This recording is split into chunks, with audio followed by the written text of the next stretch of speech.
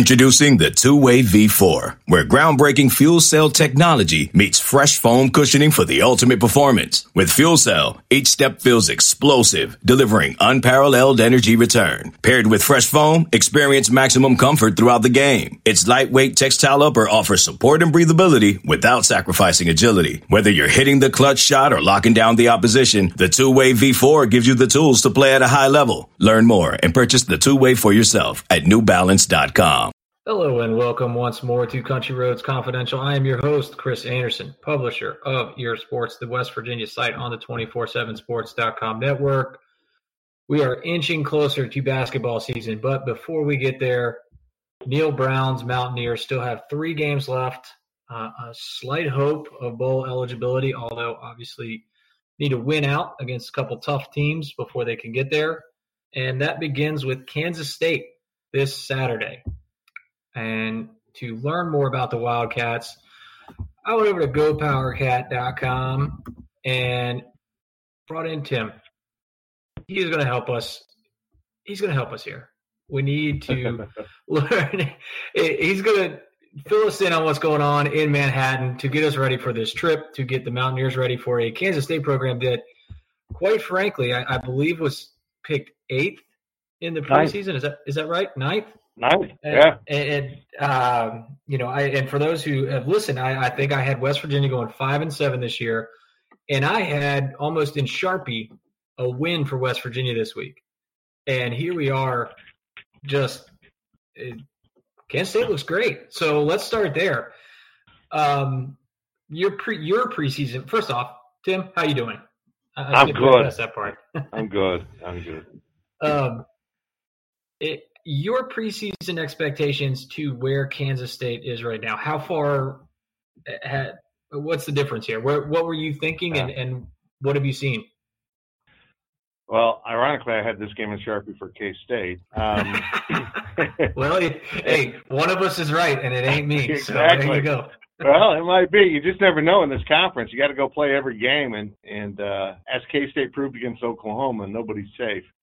So, I had K-State at 6-6, and that might have been a tad optimistic. 5-7 might have been a little bit more realistic because I don't think we expected a win at Mississippi State. Now, maybe the Bulldogs aren't as good as anyone else expected, but, you kind of thought going into SEC country with a brand new football coach against a team that whooped butt in Manhattan last year when the two teams played, you probably had that down as a loss.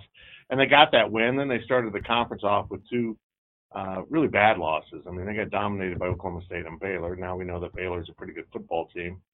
And then everything kind of turned around. They found a way to beat TCU. I think TCU was the better team on that day in Manhattan, but K-State made enough plays, and that's just how it goes sometimes. They take off that. They beat Oklahoma. They romp. They roll over KU. It was not as close as the score might indicate either. You go down to Texas with a lot of hopes, and unfortunately, in a kind of a strange game, Texas ended up having the ball at the end and making the final play, and that's how that one was decided. So, in all honesty, at 6-3, K-State might be ahead of schedule a little bit, but I don't think any of us really have a firm grasp on what this team is, even 9 games into the season. Well, part of the reason I think I had them, a lot of people had them near the bottom of the conference, and a lot of the teams near the bottom of the conference was the new coaching staff. I believe all 4 teams with new coaches were picked to finish in the bottom 4 slots in the league. 3 of them are there, but Kansas State is not. So what's been different there at Kansas State? Why is that situation different? Does a lot of this credit go to Chris Klieman, or was he set up for more success than I think maybe people gave him credit for? Yeah, it really came down to Chris Klieman and Neal Brown, and there was a strong push for Neal Brown in Manhattan. And I think the deciding factor really was kind of cultural fit and system fit and, who could hit the ground running. And it might have the most longevity at Kansas State. And to be blunt, I think there was a fear if you hired Neal Brown when a good job south of the Mason-Dixon opened up, he'd be gone. Chris Klieman seems to be here for a prolonged run.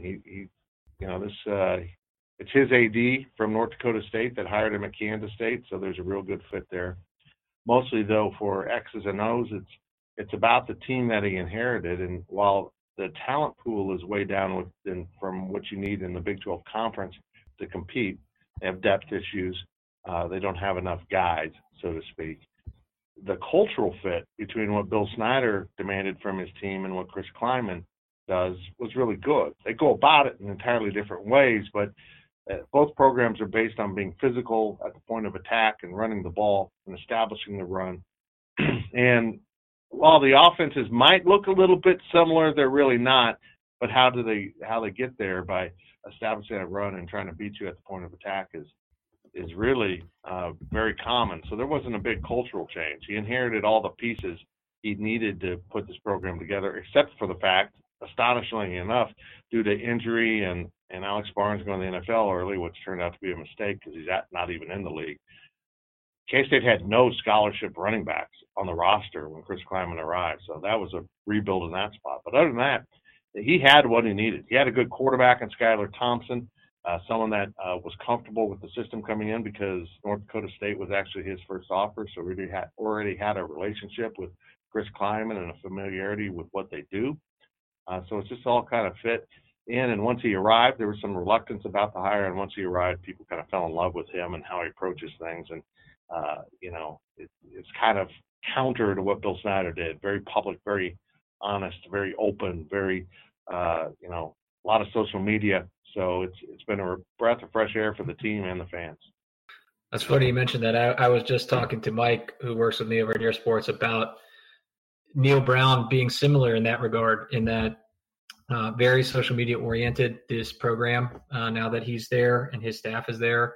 And when we have our weekly media, they're extremely open about injuries and whatnot. And just wondering if this is a first-year head coach thing, and after a while they all might kind of slow down on that front and be a little more guarded. We'll see.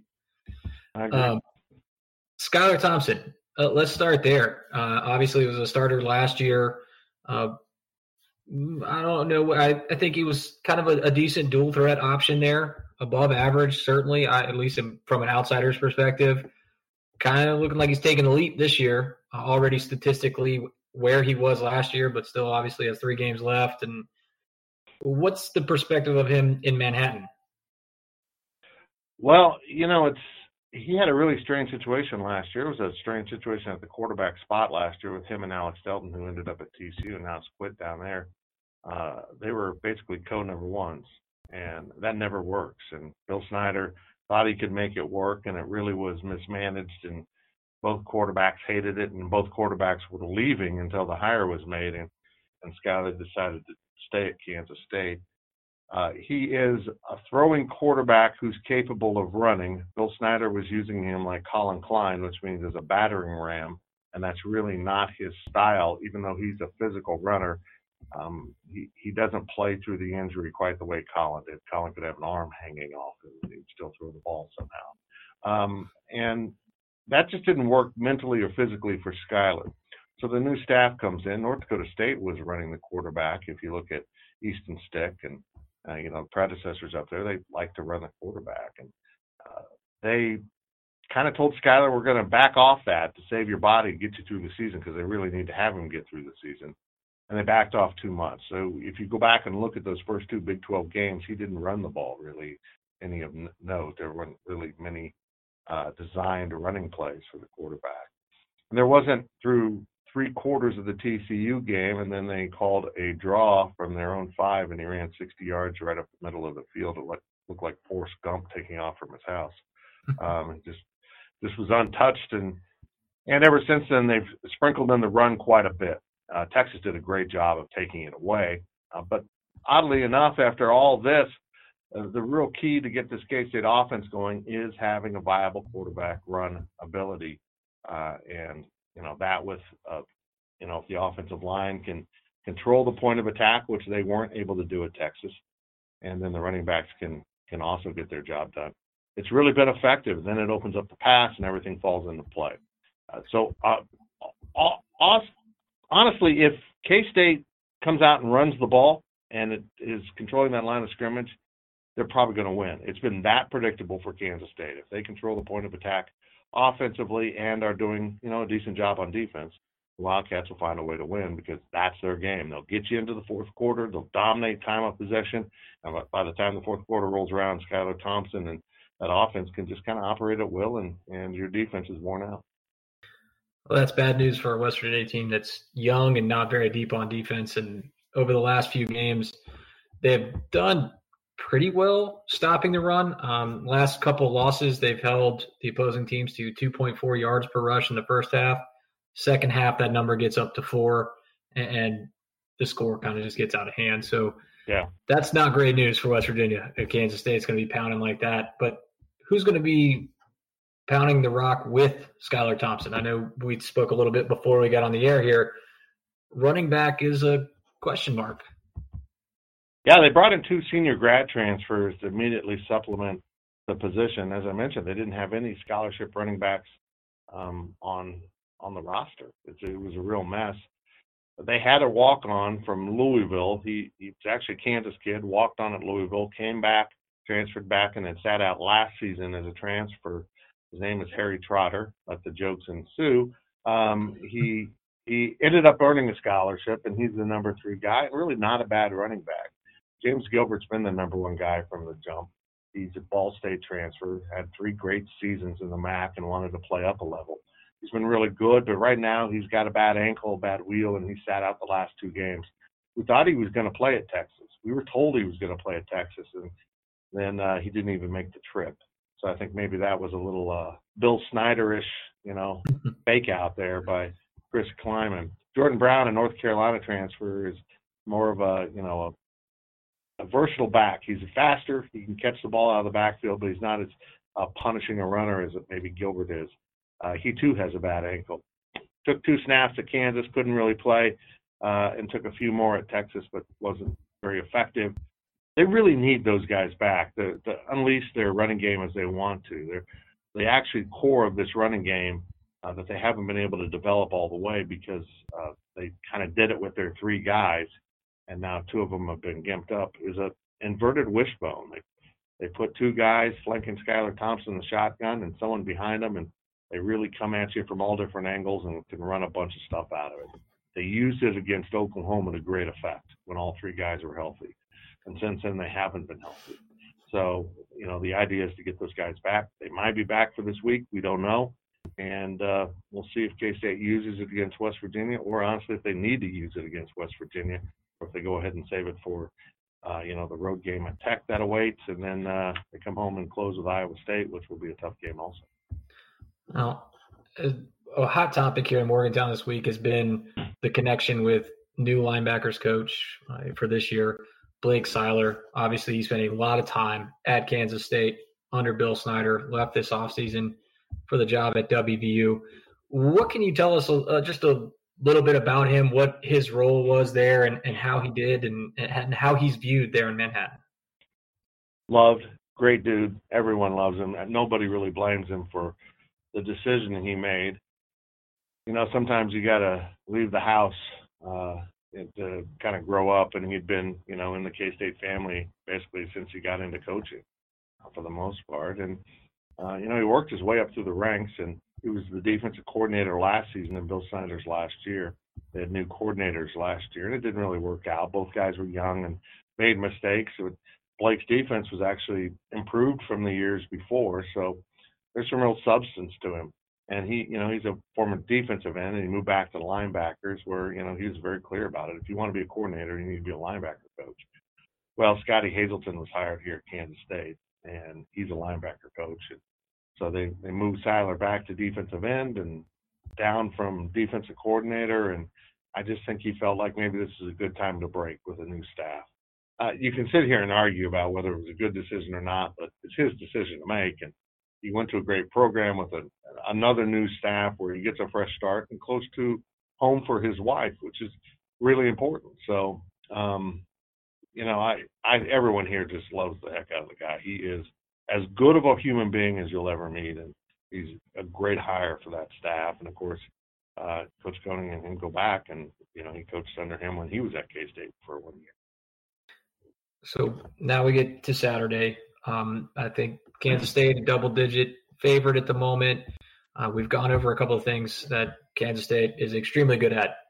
Tough red zone defense. They get time of possession. They run the ball well. They're very good on special teams. Where's a weakness that you feel like West Virginia might be able to exploit to pull the upset on Saturday? Well, they're probably going to duplicate the script that Texas used, which means they're going to run blitz a lot. And once K-State got out to a 14-0 lead, Texas just started bringing the house on every snap and really risking and trying to entice Thompson to throw the ball. He was effective at times, but honestly, I'm not sure many teams in this league or the nation can replicate the kind of athletic talent that Texas was throwing, just with wild abandon at K-State. They were virtually unblockable at some times because there was more bodies than blockers, but just the sheer fact that the athletes were so good for Texas, it was already a problem. I imagine they'll try that, and try to get to the quarterback, try to cause some turnovers. You've got to stop Kansas State's running game. You can't let that offensive line start bullying your front seven. And if that happens, you're in big trouble. So that's job number one. Job number two would be to find a weakness in this K-State defense. You will move the ball. You will rack up yards. If you look at those stats, they are not impressive for K-State. What is overwhelming is they're one of the best teams in the country against third downs.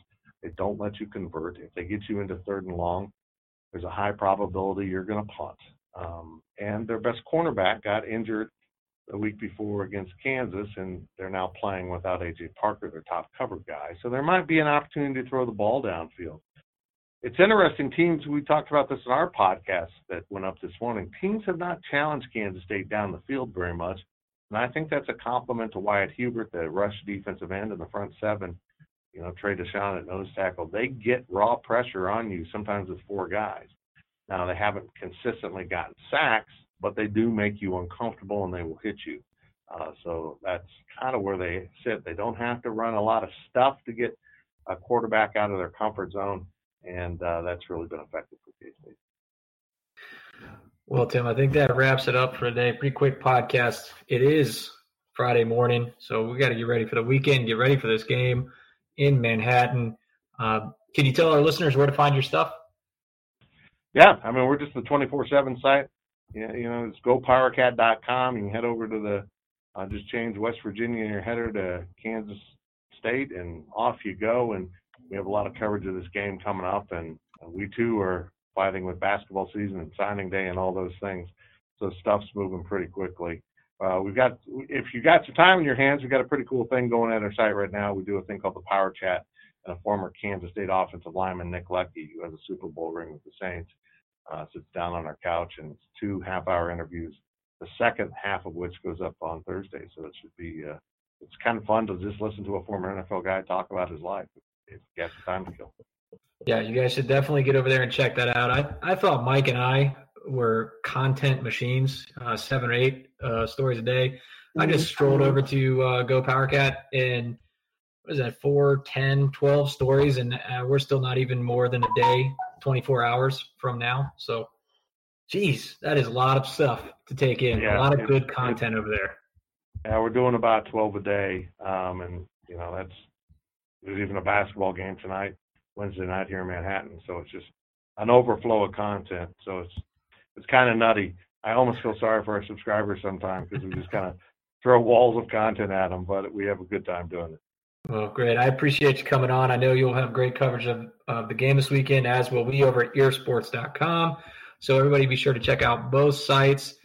Listen in on Friday morning to this. Go over to Go PowerCat as well. I'll be joining Tim in just a little while. And we'll come back with some more post-game stuff as well with me and Mike over at earsports.com. Once again, thanks for listening. I'm Chris Anderson. Talk to you next time. Okay, picture this. It's Friday afternoon when a thought hits you. I can waste another weekend doing the same old whatever, or I can conquer it. I can hop into my all-new Hyundai Santa Fe and hit the road. Any road. The steeper, the better. Because my all-new Santa Fe is available with H-Track all-wheel drive, so I can hit the trail without a worry in the world. Heck, with 3 rows and best-in-class rear cargo space, I can pack the whole family in with all our gear. We've got available dual wireless charging for our phones, so we'll never lose touch with civilization, and we won't lose touch with the primordial power of Mother Earth. So which is it? Waste the weekend or do something a little more epic? And conquer it in the all-new Hyundai Santa Fe. Visit HyundaiUSA.com or call 562-314-4603 for more details. Hyundai, there's joy in every journey.